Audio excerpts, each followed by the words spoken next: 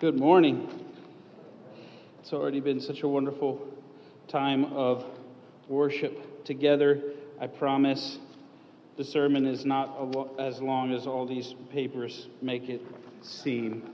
This is the result of a morning of battling hot water heaters. Alexandra is sitting in our car that broke down outside. And here we are. Either I'm battling evil forces to bring a good word, or I'm thwarting God's attempt to deliver you from sitting through this. Oh, I joke. But I'm so thankful for the worship we've already had. It's wonderful to have Larry here and Emily so beautifully lead us in a reflection and take us into the call to worship. We're coming into the middle of a really serious, intense passage here that includes that section that Emily read at the beginning of the service, and so it's good to have that there, and we will talk about that some. But a little bit of work ahead of time will pay us off a great deal as we get into the actual exhortations and the calling that's in the Scripture for us that comes to us from Peter today. So if you can bear with me, I'm going to spend a little time before we come in to this strange language, which literally has the sense of girding up, tightening the waistband of your mind, and as though one is ready for action. The letter in today's passage comes from 1 Peter. It was a circulatory letter, not written just to one community under pastoral care or stewardship from as something like the letter to the Corinthians from Paul, but it was meant to be shared throughout a whole region. A region in Asia Minor and sort of the eastern part of the empire on the edge of the Roman Empire, north of Judea. And Peter, of course, is said to have been martyred in the persecutions under Nero after the great fire in Rome. We learn from a number of sources that Nero had used the opportunity of one of many large fires in the Roman Empire to sort of expand his own glory and his own properties, and built self-aggrandizing structures in such a way that rumors began to develop, a rumor that couldn't be put down, that perhaps Nero had started the fire himself. And in order to fix his brand, to spin it, to do damage control, to get back into favor with the people, we learn that Nero actually scapegoated a strange group known as the Christians. We learn about this from Tacitus, writing at the beginning of the 2nd century. Incidentally, it's one of the first references we have to Christians, and it gives you a sense of how strange this community seemed to lots of people looking in, but especially to people within the structure and authority and power of Rome. Tacitus wrote this about the incident: "But all human efforts, all the lavish gifts of the emperor and the propitiations of the gods did not banish the sinister belief that the conflagration was the result of an order from Nero, that Nero had lit the fire. So consequently, to get rid of the report, Nero fastened the guilt and inflicted the most exquisite tortures on a class hated for their abominations, called Christians by the populace. Christus, from whom the name had its origin." It's interesting that Tacitus, even now there's a strange curiosity, uses the term Christus, which probably comes from Christos, the anointed one, the Messiah, but uses it as though it's a proper name. So there is still this sense of an outsider looking in and trying to make sense of this group.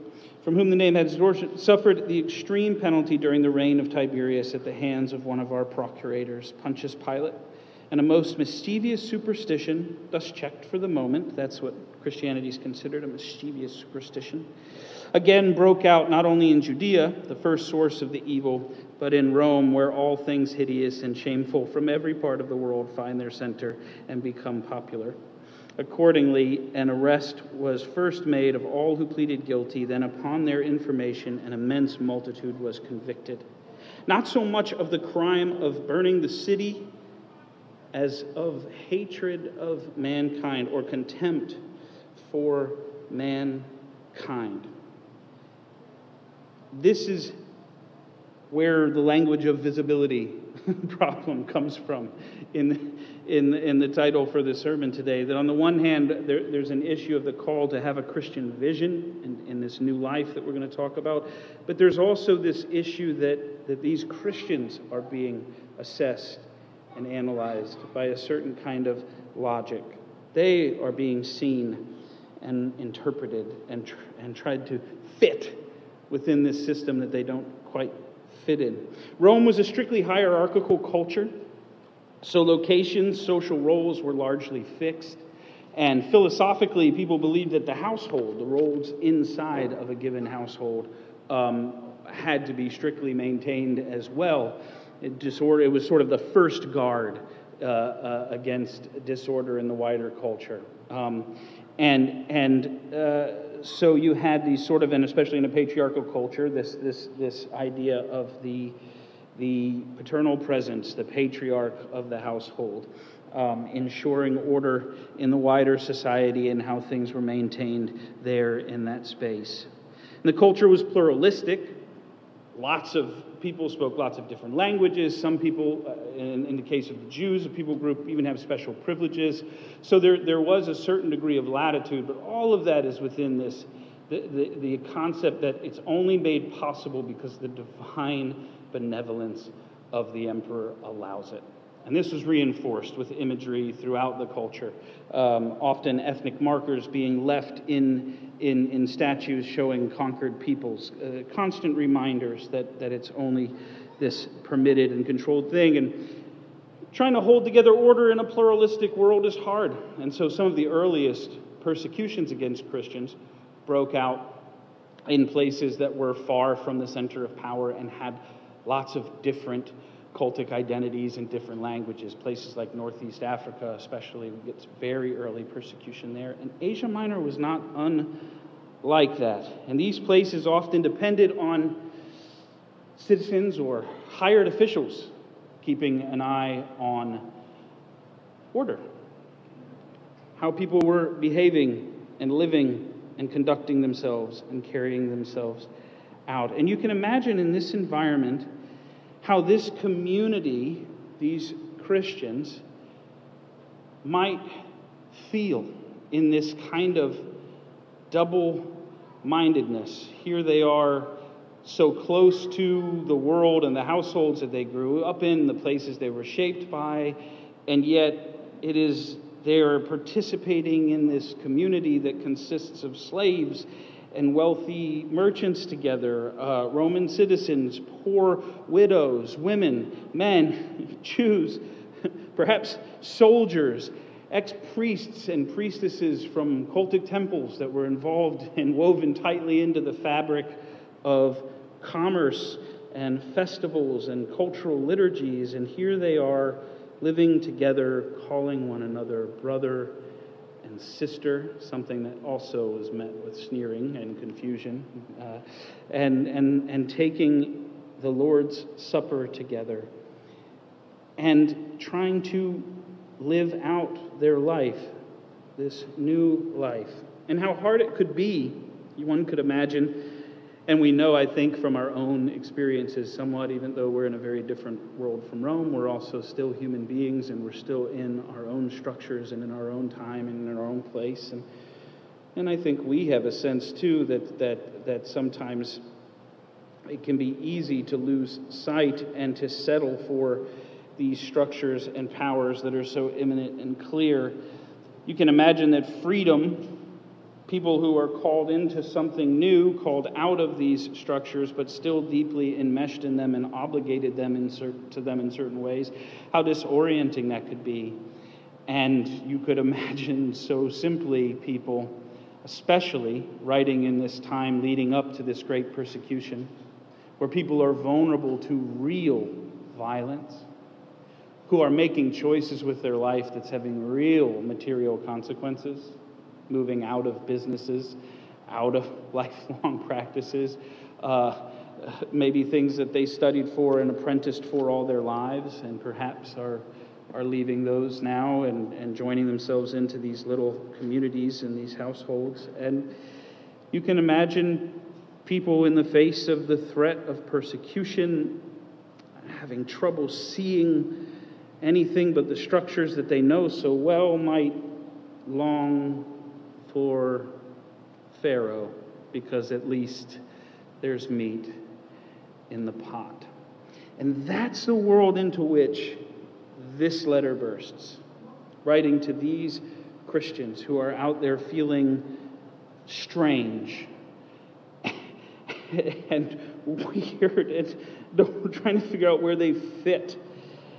And Peter says, tighten up or pick up the loins of your mind. It has the sense of tightening the waistband. It's language from Exodus that, the charge to be ready for the Lord's Passover, to eat your meal with your your waistcoat tied tightly and ready for the journey that will come on the other side of freedom and emancipation. And it says, being sober, clear and sensible, set your hope fully upon the grace that is being brought to you at the revelation of Jesus, the anointed King, the Messiah. Peter wants the Christian community to set their hope fully down, to lean into some of the strangeness that they feel.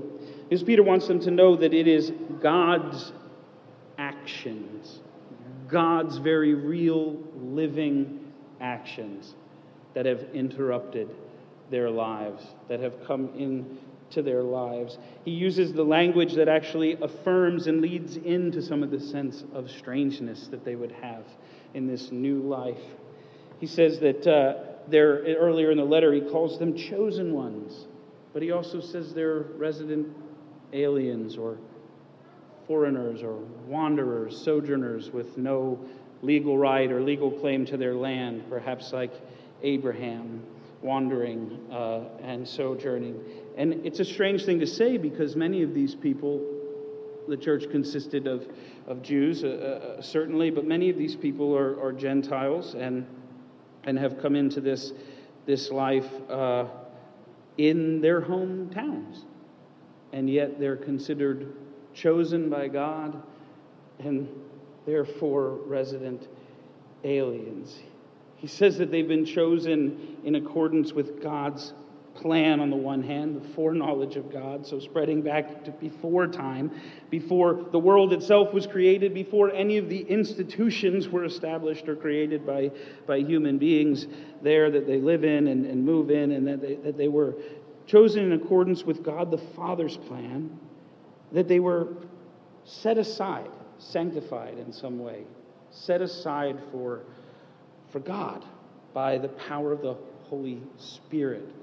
You can think of how we express this in baptism, but it's that God has done something, broken into the world, and that this was done, this thing they were set aside for, is for instruction, listening and following, undertaking a new life with this God in relationship with the Holy Spirit, and for the sprinkling with the blood of the Messiah, in some sense coming into covenant.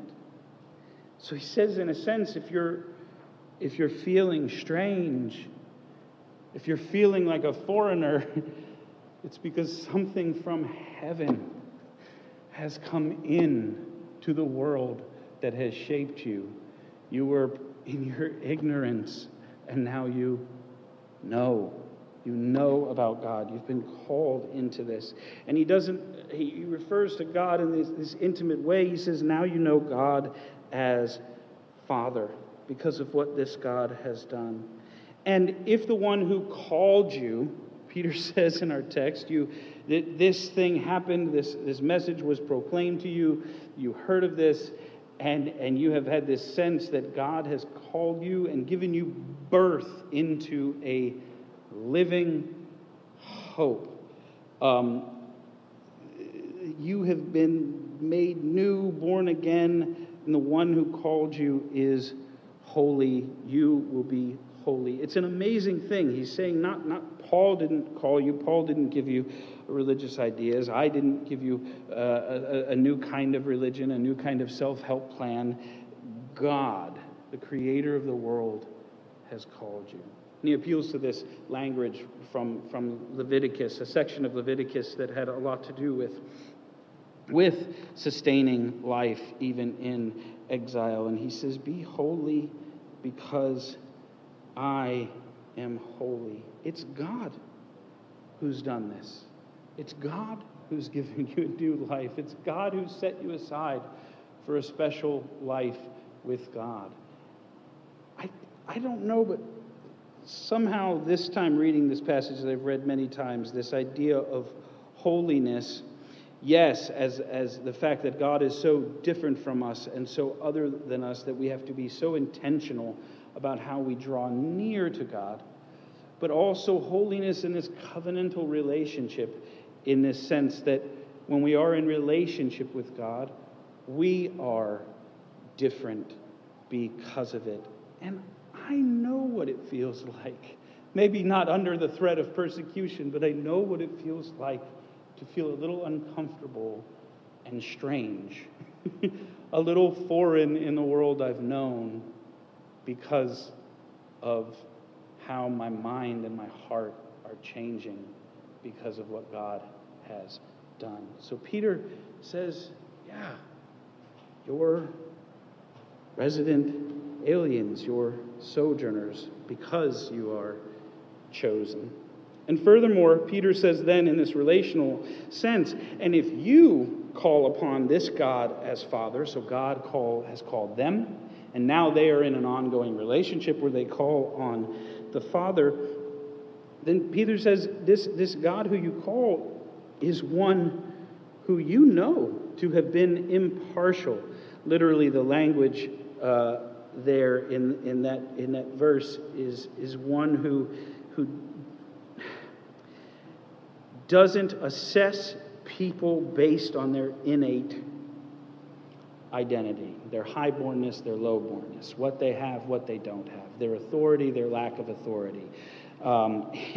God calls all people and invites all people to respond to this. And in a sense, Peter knows that they've experienced this because this community that's formed calls this God their Father all together, regardless of their identity markers and where they're assigned place in culture. And Peter says, you know, each of you, that you have become children. You all exist in this community in special relationships with this Father. So then conduct yourself with, it gets translated up here as reverence, but it's literally with fear during your time of exile. God is the source of this life.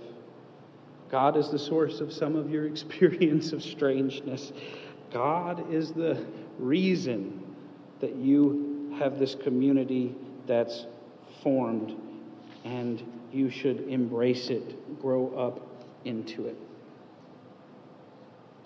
And Peter expects that they will all have this sense and remember that, think back to the way in which they came to find themselves in this community, calling together on this God as Father, calling one another brothers and sisters, and loving one another in ways that cut across so many of the social barriers around them. And he says he wants them to know the nature of their redemption. It got translated as liberation up there, which I like, but redemption has this sense of being bought out of slavery, brought out of a system where one cannot think for oneself, a system of abuse. It can represent so much of the dominating spirit of power, so much of the way that sin gets utilized in our world. And he says that whole system, you were not redeemed from that. You were not back from that. You were not brought out of sin and death with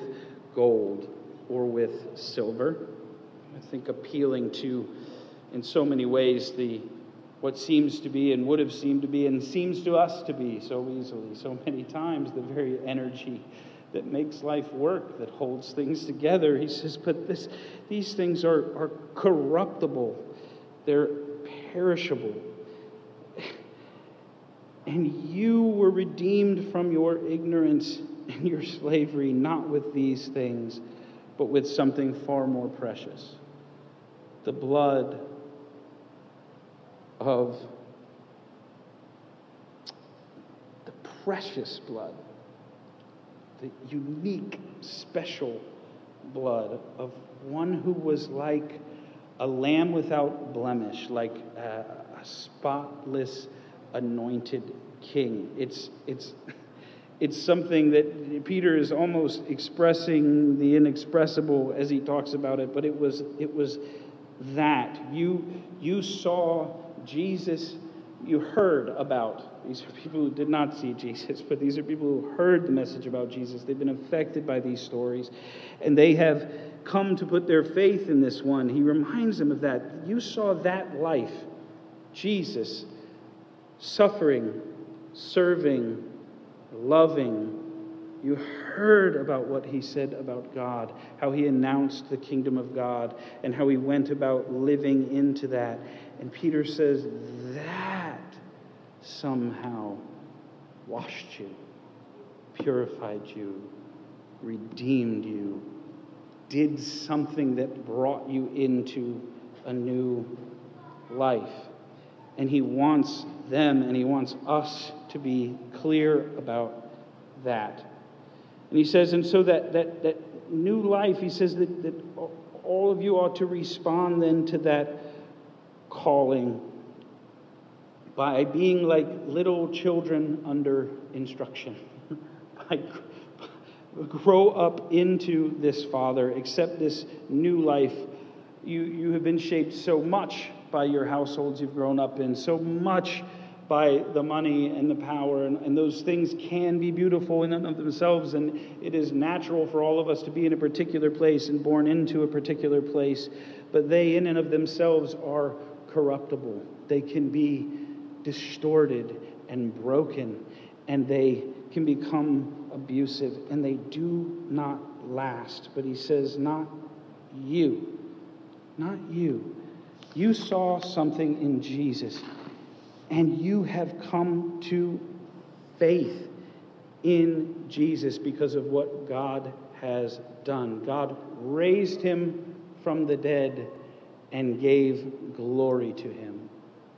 This is the same God that is bringing grace to you when Jesus will be revealed. He gave Jesus to glory. Glory to Jesus, the one who suffered and loved like this. You are participating in that same story of suffering and moving toward love. And that word that was spoken to you was not corruptible like these other things you see. It was imperishable. He talked earlier about having an inheritance. We heard that in Emily reading the call to worship. It is something that will not fade. It is incorruptible. It is eternal. It is being held for you, and you are being protected for that future by God's own power. And you participate in that through trust. And it's this amazing thing where Peter says basically you get to participate in the unfolding of this and experience it when you put your trust on that God's own self is revealed in what happened in Jesus and in the resurrection from the dead. You are simultaneously confessing a need for salvation and rescue, and at the same time you are obtaining for yourself in this strange way the very goal of your faith, which is the salvation of your lives, the redemption of your very souls as you answer and respond to this calling and become caught up in the actions of God, partnering together in this new life. And he uses this quote from Isaiah because I think he recognizes, as has been building, how this community is not a community that even saw Jesus. They heard the word announced to them. And seeing is an incredibly difficult thing. We might not have been persecuted as a community, but we've been through our own experience of difficulty with this pandemic, haven't we? Separated from one another in ways we haven't wanted to be.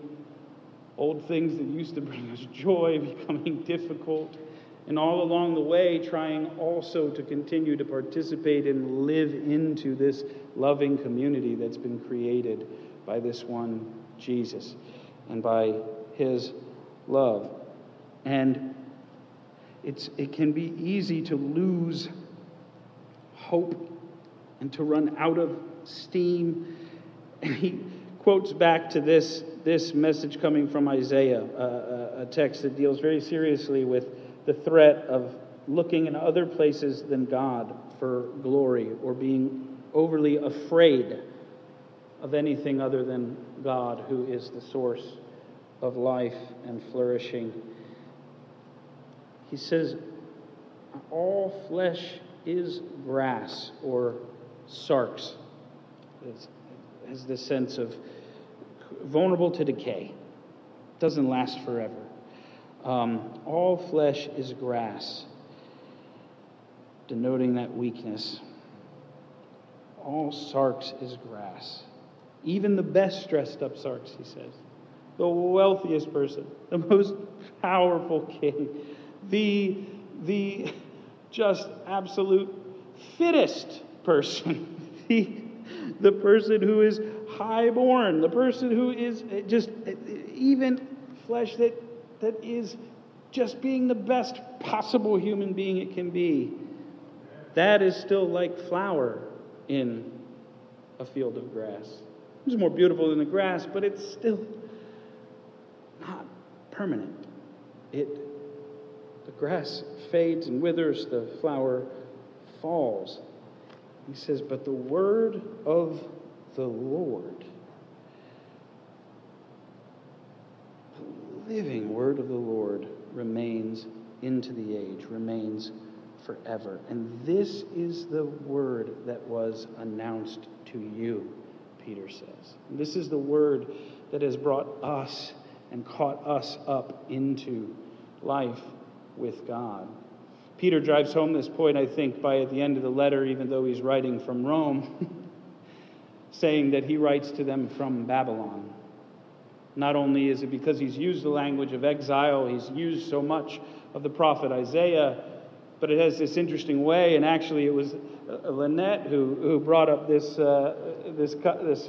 made this observation in our class discussion I think it was just last week. Is Babylon still here?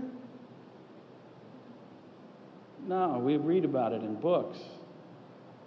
And here he writes to these folks entrenched in Rome with its power, with its gold, with its ways of life that they knew. And he says those things were how you lived in your ignorance, your lack of knowledge of God through Jesus. Those things did not in and of themselves lead to life. They are not permanent. But the promises of God, the activity of God, God's work to redeem God's own world, that is eternal, is permanent. And you're caught up in that. And you have had a life changed, Peter says, even though you haven't seen Jesus. Though you haven't seen him, you love him. Though you don't see him now, you believe in him. And this makes you celebrate with glorious joy you can't even express. And so this is, Peter says, your strangeness. Your sense of feeling estranged from the world you knew is actually because you are growing up into salvation, being more and more redeemed. And God is making you into a place where God can bring others into that story. Regardless of what ways your ordinary life unfolds, God is actually working in your life. God is washing you, making you new, and making that new life possible. And so there are things, Peter says, that some things that have to be put away. He says this work that Jesus did among you had an effect. It created this brotherly and sisterly love that you have. He could say the same thing to us. We're here because we're seeking Jesus and trying to grow up into that salvation that was seeded in us through the Word of God. Nobody here proclaimed the gospel to me first. That happened somewhere else. But I am drawn into this process here with you, connected to people all through time and space, in these new kinds of relationships that are defined and made possible by this love that you see in Jesus. And so to participate in it, what do? You love one another eagerly. And to do so, you set aside some things. Peter says you set aside, first of all, this interesting word, dolon. It gets translated as guile, cunning. Literally has the sense of baiting. He said you set aside baiting. Jesus, when Jesus appears in the Gospel of John, he's described as the one in whom there is no dolon, in whom there is no guile. This love that you've seen in Jesus, that has brought you into a loving relationship with the Father, that has brought you into life and is redeeming you from sin and death, a life that builds toward death into an eternal life with God. You saw it in this one who suffered, this one who was crucified, this one who announced the kingdom of God. There was no cunning, no baiting. It was real. And he says, so you don't bait. What else don't you do? You don't be hypocrites. Hypocrisies. Don't participate like one in a theater show. Don't dress up and present yourself to a story that you know to be false because you think it's beneficial for yourself or for others. Don't play act. Tell the truth with your whole self. Yes, you may still have to be where you are enmeshed in the structures you are in, but be one who is trying to tell the story of Jesus and set your hope firmly down on the grace being brought to you in that, wherever you are and with one another especially. And don't be envious. Thanos, it gets translated as envy, but it's kind of, it has the sense too of almost wishing ill on somebody else. It has a sense of being competitive and wanting honor so badly that you might take pleasure in another person's downfall. Paul talks about this thing in different ways, in talking about grasping. Be like Jesus with one another. Pour yourself out. Love one another. Seek life for one another. Seek the best for others. And don't talk maliciously about others. Peter says this new life, this strangeness you're experiencing, this thing that seems so hard to see, yes, you may have trials in front of you, but you have been made new, washed, redeemed. You are receiving and experiencing salvation, all because of a message brought to you about someone you've never even personally seen, but you know they are alive and active and working in your life, that God was revealed to you and is now known to you as the one who raised Jesus from the dead, and that's your future too. And he says, desire this. Desire this that's happening, even if it's strange. Grow into it, toward it. Work with it. Long for, like a baby who longs for milk. desire it. Nobody wants to be a baby. We want to be competent. We want to do the things we learned to do from the time we were little, and we want to do them well, and we want to get credit for them. Paul says, no, you've been born into a new life. Long for it, desire for that to continue, because it's God working, and it is incorruptible, imperishable, and eternal. It leads to life, not death. And he says that it is, so it's not baiting. It's the milk that is without dolon, without guile. It's real, and in that sense, it's logikos. The translation up here says that as it's. I think it's the milk of the Word of God, but logikos is a word we get logic from. It has this sense that what you're desiring, this life that's coming from God and what God has done in Jesus, corresponds to reality. It's true. It's not some needless thing that's not actually connected to the sensible, actual nature of things. It's not rolling dice to see what's going to happen tomorrow.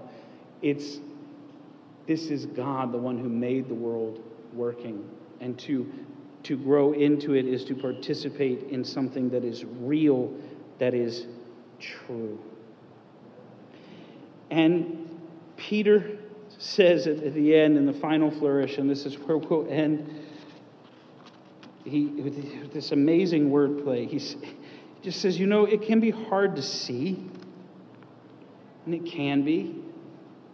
It can be easy to look at flesh that is itself leading to death, and knowing old ways that you knew in your ignorance that actually work toward death and not toward this kind of life that God makes possible. And he said, but even though you haven't seen this one, and even though we don't see him now, he says it has been experiential. Everything he's described in these whole 2 chapters is the fact that there is something going on inside you, inside me, inside of our shared life that you can feel, you can sense. It's changing you, one whisper, one step at a time, one new relationship with a fellow brother or sister who's also been touched by Jesus and called by this one who is holy and different because they're in relationship with God. It is happening. It's something that you can even taste. He says, if indeed you have tasted that the Lord is good. And the wordplay in the Greek there is amazing. It comes from Psalm 34, a psalm about rescue and salvation. It says the psalmist testifies that he's tasted that the Lord is good. And so he wants more of that God and wants to be with that God. But the word for good is Christos, which sounds a whole lot like Christos. He's saying even the word for good rhymes with the Messiah that has been revealed to you, with the life that has been made known in this one. It is good. It is Christos. And somehow this one is God. The Lord is Christos. The Lord is the Messiah. Yahweh is working in this one. And we are drawn into God through this one story. And so we live into that. We desire it. We desire to be shaped and molded by that and grow up into salvation in a way that's often primarily expressed and experienced in the mutual love that's created between human beings here, this deep peace. Please pray with me. Father, we are called not by a philosophy, not by some secret code, not by the next great thinker, but we are called by You, God, creator of the world, through your Son, Jesus. Help us, Lord, to grow into that reality, to trust it, and in so doing, for salvation not just to be something that is kept safe for us, an inheritance that's retained for us, and to have ourselves be guarded for it, but also, Lord, to experience it now as we gird up our minds, Lord, and remain clear-headed and try to think and see the way that your imperishable word and your actions, God, are breaking into our daily lives, delivering us from patterns that lead to death, and giving us over into lives where love of one another is really possible, and where we can confidently know that we are deeply loved by you, our Father, and that we can grow up into that. Help us, dear Lord, to desire it, to know that it's real, it's not a trick, to see it in your Son, Jesus. And God, help us then to also not be dismayed when we also share in his sufferings, because we live in a world that crucified him. But help us, Lord, to conduct ourselves with reverent fear and awe over the life that leads to resurrection, as we pick up our crosses in whatever way, small or large, we're asked to follow your Son here in our own way, in our own time, in our own place, in this city or in whatever city we call home, dear Lord. Let us live there and carry out our time of exile with you and your glory and the hope that comes through Jesus as the primary markers of our life. We pray all this in the name of your Son, Jesus, our precious King. Amen.